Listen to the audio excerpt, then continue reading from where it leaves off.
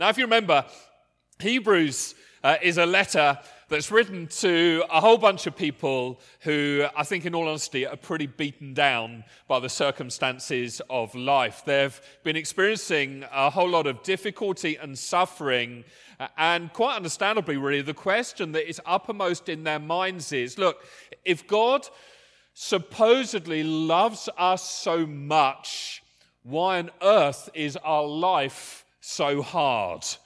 Anyone here ever wondered that? Yeah, a few people nodding. Well, according to today's passage, the good or bad news, whichever way you're looking at it, is we're always going to find life hard because ultimately we don't belong here. That there's always going to be this tension for those people who follow Jesus because our true home is somewhere else. Just to give some kind of background to this, it's been suggested that you can divide the whole book of Hebrews into three basic sections. In chapters 1 to 4, if you remember, we're on a journey with Jesus, the prophet, into the true rest of God. In chapters 5 to 10, we're on a journey with Jesus, the true priest, into the true presence of God. And then in the final chapters, in chapters 10 through to 13, we're with Jesus the King on a journey to the true city of God. Now, just to add, these final few chapters that we've been looking at these last few weeks are not only riddled with references to the city to come, but there also seems to be something about this city that's closely linked with pressing on and persevering when life is tough. If you remember, we saw it with Abraham in chapter 11, verse 10, where it says Abraham was confidently looking forward to a city with eternal foundations, a city designed and built by God. And we see it again here in today's passage in chapter 13, verses 11 to 14, where it says, under the old system, in the old covenant, in the Old Testament, the high priest brought the blood of animals into the holy place as a sacrifice for sin, and the bodies of the animals were burnt outside the camp. So also Jesus suffered and died outside the city gates to make his people holy by means of his own blood. So let us go out to him outside the camp and bear the disgrace he bore. For this world is not our permanent home. We are looking forward to a home yet to come. You know, I don't reckon we think about the home yet to come, this heavenly city, anywhere near enough. And as a result, I believe we're depriving ourselves of one of the main sources of motivation that the New Testament writers can think of for persevering, for pressing on, for keeping on going through difficult, challenging times. And so really all I want to do in the time that remains this morning is answer three very basic questions. Number one, what is the city to come actually going to be like? Secondly, how then do we live now in light of this? And thirdly, how then do we get the power to live like this? First question, what's the city to come going to be like? Now, rest assured, I have given some thought to this, and I have got a few answers of my own. But can you help me out a bit? What do you reckon? What's the city to come going to be like? Let's break it down into two categories. What's going to be there and what's not going to be there? Now, don't get too random in the what's not going to be there. But first of all, what's going to be there? What's the city to come going to be like? What's going to be in the city to come? The new heaven, the new earth. What's going to be there? What do you reckon? Jesus. Good start. The answer to most good questions, Jesus. Tick. God. God the Father, Son, and Holy Spirit. Okay, I think we've got that category sorted. What else is going to be there? Food. There's going to be feasting and banqueting. Looking forward to that. Light. Yeah, no sun. The light of the glory of God will fill the new heaven and new earth. And it'll be so glorious that no need for the sun, so there won't be any shadows, it says in the Bible. Yep, that's going on to the things that won't be there. We'll pause that. What else is going to be there? Perfect relationships, community, family, people from every tongue, every tribe, every people group under heaven, united together. No sin, righteousness, perfection, purity, no sin. What else is going to be there? Joy. I think there'll be a little bit of that. Praise and worship. We're going to see God as he really is. And therefore we're going to praise him with full knowledge, full understanding, full revelation of who he is. What else is going to be there? Bodies. But new resurrection bodies that, if Jesus is anything to go by, we better walk through walls and appear in places. All right? None of the aches and pains that blight our aging bodies. Brand new resurrection bodies. Yes. What else? A mansion with many rooms. Yeah, looking forward to that as well. Being prepared by Jesus even now. Okay, those are some of the things that are going to be there. What's not going to be there? It's no sickness, no death, no pain, no sadness. I think that's a start. I mean, put like that, is that something to look forward to? Yeah? Absolutely is. Let me just backtrack, give you a bit of context to all of this. In ancient times, the word city was closely linked with the word society and civilization. In fact, our word today, civilized, actually literally means citified. And so a civilized person is a citified person. And the reason city and civilization were so closely tied together was way back in ancient times, it was only in the cities that you tended to find cultural life flourishing and growing. Only in the city did you have consistent political life, economic life, and the rule of law. You didn't have it consistently anywhere else. And so when we're told in Hebrews 11 that Abraham was looking forward to and seeking a city built by God, and when it says here in Hebrews 13 that we now are looking forward to a home yet to come, is speaking about God preparing a whole new society. And if you want to get a picture of what that final city is like, that new society, that brand new human order, you see it coming down out of heaven at the end of the book of Revelation. When the city of God gets here, we're told, as some of you have shouted out, there'll be no disease or death or poverty or strife or racism or suffering, all injustice, and all poverty is wiped off the face of the earth forever, and all tears are wiped off the faces of the people. It's a society not based on power and pride and selfishness, but instead based on justice, based on righteousness, based on peace, and based on service to others. That is the city of God to come. That's the brand new home that we, like Abraham, are confidently looking forward to. So in light of that, second question, how then do we live now in light of that? Well, 3 suggestions for you. Number 1, we're to live as though Birmingham is our home, assuming that you do live in Birmingham. If you don't, you can put your own home in there. But we're to live as though Birmingham is our home, but at the same time, it's not our home.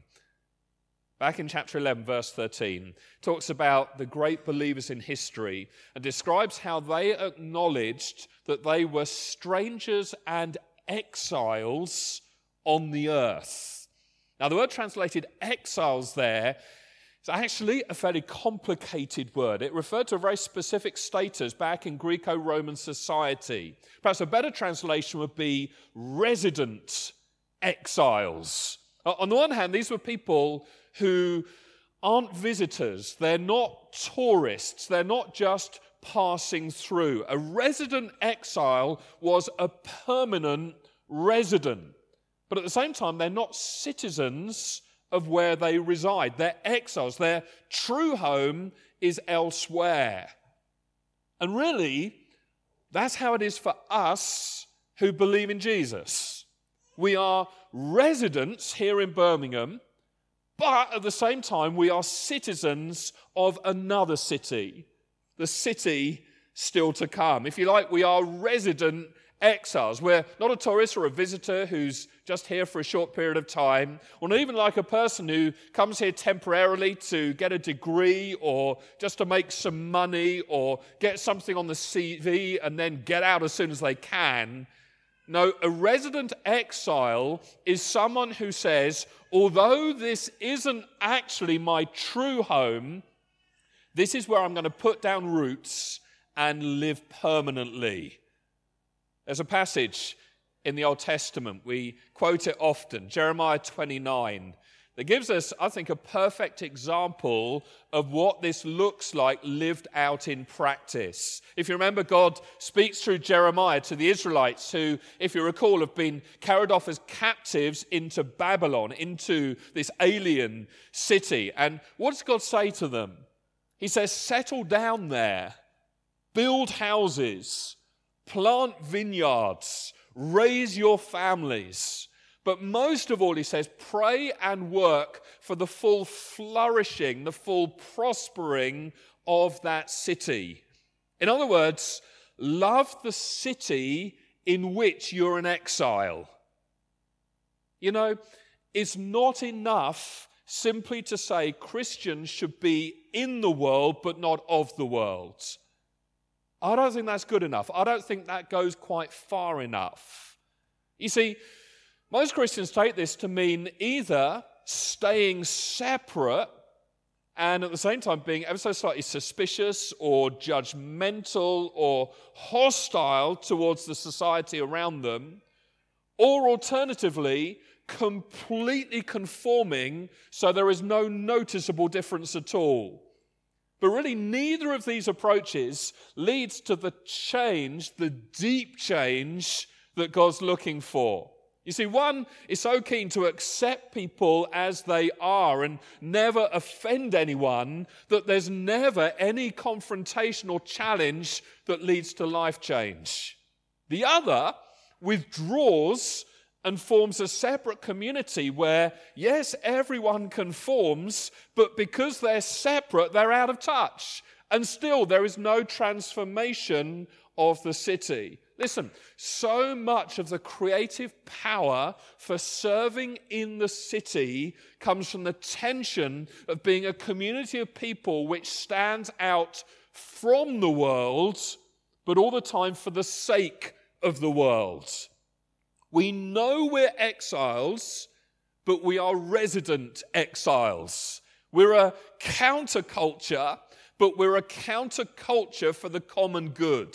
We're neither separatists nor conformists. We're exiles, but we are resident exiles. Do you see how hard that is? See how challenging that is? See how rare that is? As we've seen, the reason is so rare is most religious groups resolve the tension by being either exiles or residents, but rarely resident exiles. But if we believe in the city to come that we've described in a bit of detail this morning, if we believe that, if that's our confident hope, it surely frees us to put down roots and make Birmingham our home, while all the time knowing that ultimately it's not our home. And to take it a step further, secondly, we're to model what that city to come looks like to the people around us. We're only seeing here that we're looking forward to the city to come. It's a city in the future. But back in chapter 12, verse 22, intriguingly, the writer says to his readers, you have come to the city of the living God, the heavenly Jerusalem. That seems like a bit of a contradiction, doesn't it?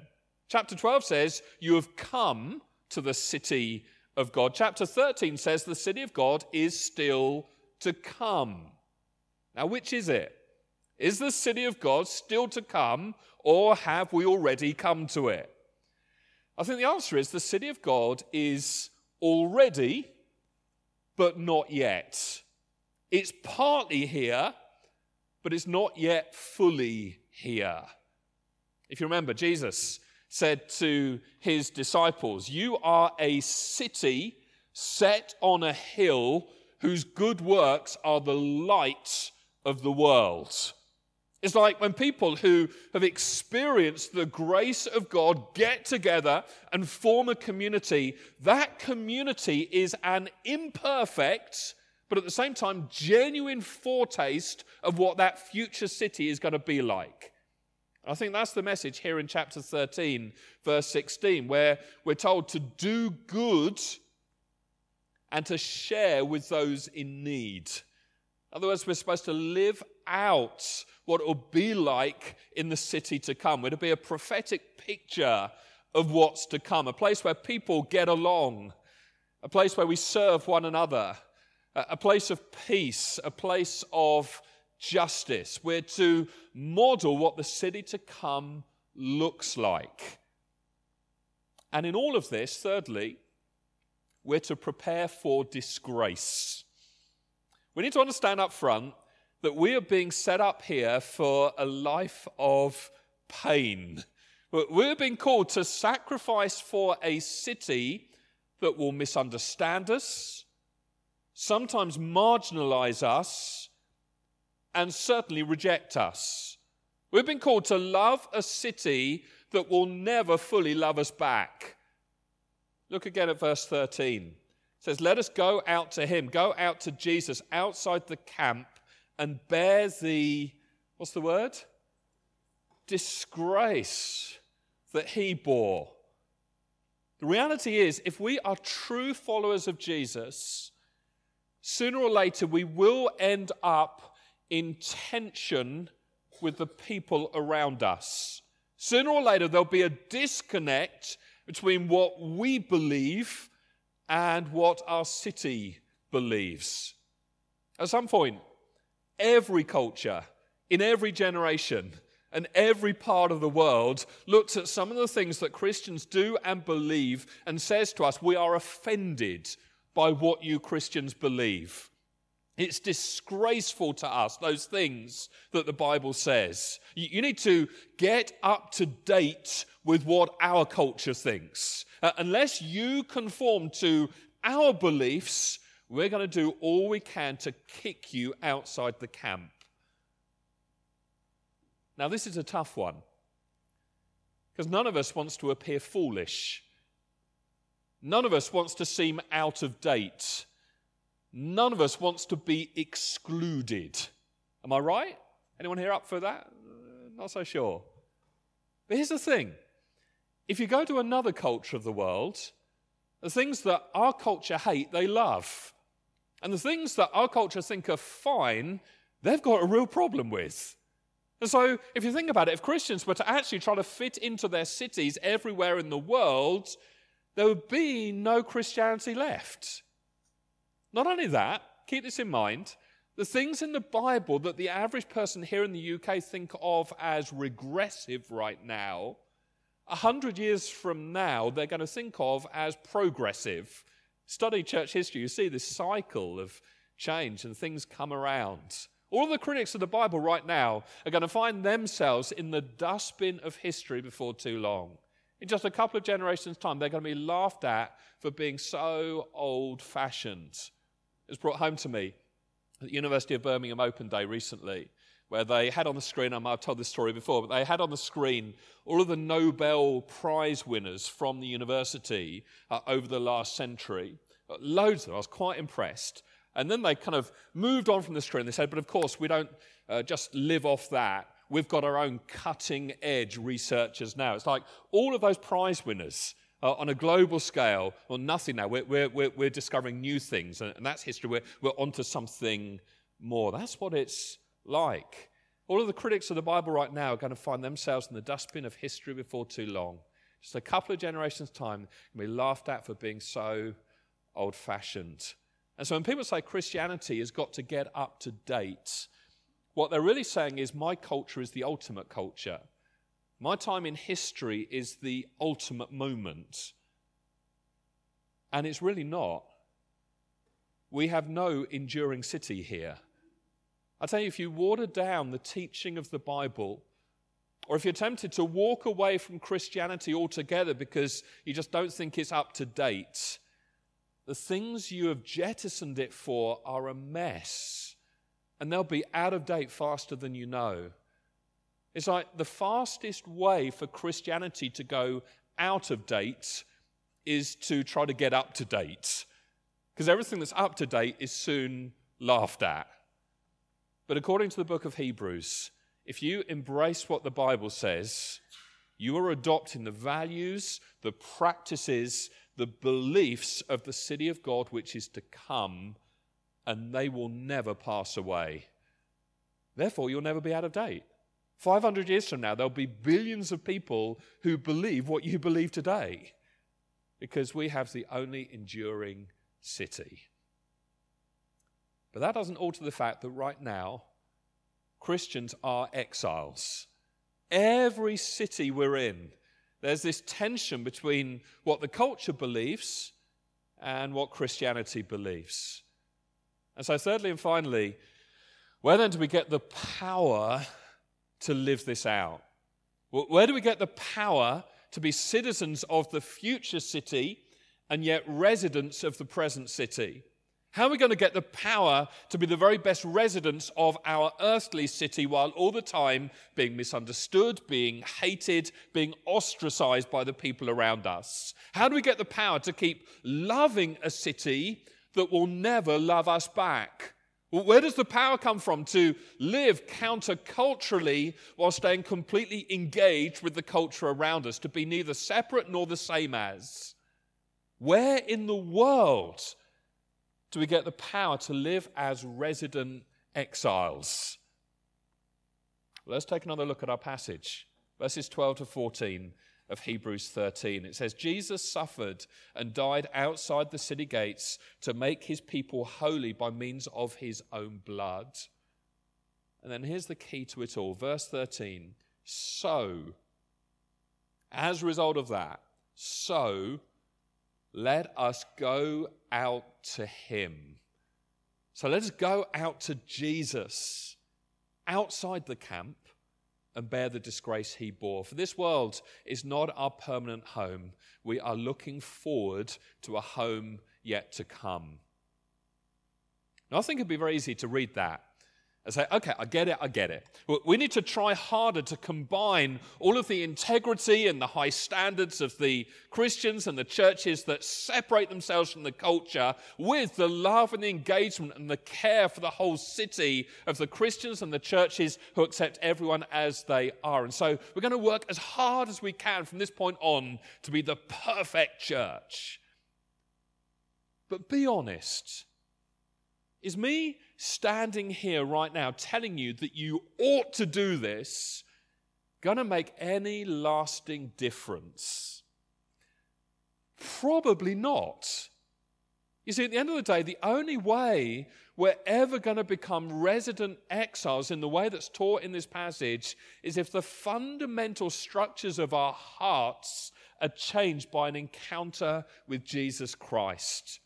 So, in the words of verse 13, let us go out to him. You know, whenever biblical writers start to try to get you to change your life, they never appeal directly to the will to start off with. They always first go to your heart. They never appeal directly to you. They always and everywhere start by going to him. For example, in 2 Corinthians 8, Paul's talking about giving your money. But look how he does it. He doesn't say, be generous, because really that's the Christian thing to do. Now here's what he says. He says, if you're having trouble being generous because you're anxious about money or you're too needing money, It's because you don't know the generosity of Jesus Christ, who on the cross, though he was rich, became poor, so through his poverty we might become rich. Do you see, Paul won't let you get away with saying, I know Jesus died for me, but I'm not being generous. He says, look, if you're not generous, you don't know Jesus died for you. Jesus is still not really your Savior. You're still not believing it. You're not being melted by it. You're not being changed by it. You haven't grasped it in the depths of your being, because money is still your significance. Money is still where you're finding your security. So don't tell me you know Jesus died for you. Don't tell me you know he's your Savior. You don't know it in the depths of your being. It's ultimately down to a lack of rejoicing in the good news of the gospel. That's why you're still not generous. If you knew he died for you, Paul says, you would be generous. And that's pretty much how it always works in the Bible. The biblical writers never say, do this, now go away and get to it. Nor does the Bible say, be like Jesus, now just go away and do it. Never. Here's how the Bible goes. The Bible goes, do this, and if you're honest, you will put your hands up and say, I can't. And then the Bible comes back and says, yeah, but there is one who did for you in your place. And to the degree that you grasp that and know that and experience that, it changes your life. And you can then begin to do it too. And that's exactly what the Hebrews writer is doing here.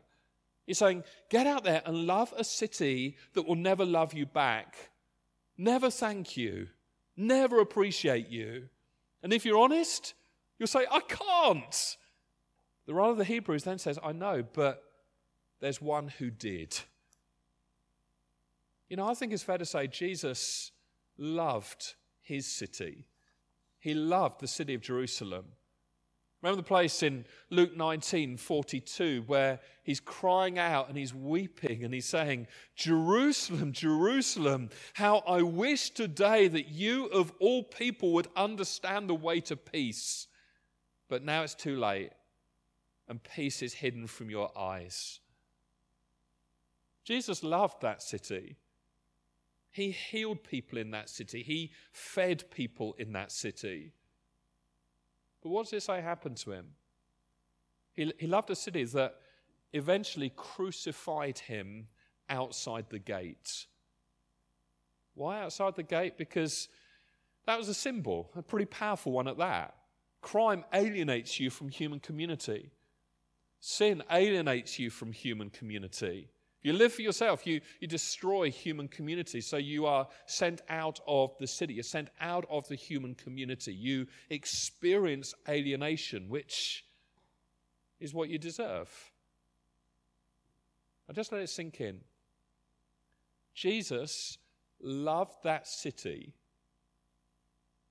but he lost that city. On the cross, he didn't just lose the earthly city. You know what else he lost? He lost the city of God, because he doesn't say, Jerusalem, Jerusalem, why have you forsaken me? He doesn't say, earthly city, why have you forsaken me? He says, my God, why have you forsaken me? It's like on the cross, Jesus was losing the city for you and for me. He was experiencing the cosmic alienation that sin deserves. He was being sent outside the city gate. He was being cast out in our place so that God could now accept us in spite of our failures. Or in the words of Tim Keller, whose teaching on the city is incredibly rich and has certainly helped frame and shape this message today, Jesus lost the city that was so we could become citizens of the city to come, making a salt and light in the city that is. Jesus lost the city that was so we could become citizens of the city to come, making us salt and light in the city that is.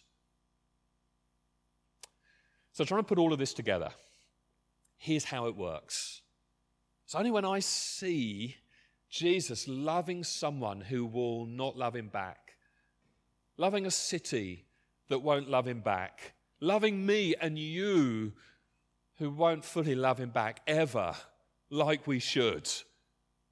When I see that happening, then I'm melted. Then I'm empowered. And I'm affirmed a bit. And then I'm humbled into being able to do the same thing. But only then. Not only that, since I have the sure and certain hope of the future city to come, I don't have to be scared of or seduced by this earthly city. I'll tell you something. Without the gospel, there are only two possible ways to respond to a city like Birmingham. You either get seduced by it and sucked into it because you desperately want significance and security from the people out there, or else you are intimidated by it and you end up hostile to it. You either become a resident or you become an exile, but the gospel makes you a resident exile. It frees you to serve the city instead of using it or fearing it or attacking it or being seduced by it. Jesus suffered and died outside the city gate. So, let us go out to him. Because to the degree we grasp what he did for us, we can then bear the same disgrace and still love the city that will never accept us. And always look at some of our beliefs and say, disgraceful, outrageous, get out. But we don't care. We love them anyway, because that's how Jesus has loved us. And I'll close with this. This isn't just theory. This isn't cut off from reality. This is very much how it was when the church was first launched. Because they understood and knew and experienced the gospel, they lived these radical lives that had a profound effect on the cities all over the ancient world. Have a listen to how the early Christians were described in a letter written to a guy called Diognetus back in the 2nd century. He said, or it said to him, they share their table with all, but not their bed with all. They pass their days on earth, but they are citizens of heaven. They love all human beings, but they are persecuted by everyone. They're poor, yet make many rich. They lack all things, and yet have everything they want. They are insulted and repay the insult with honor. To sum up, that is what Christians are in the city. What a challenge. What an invitation. What an adventure.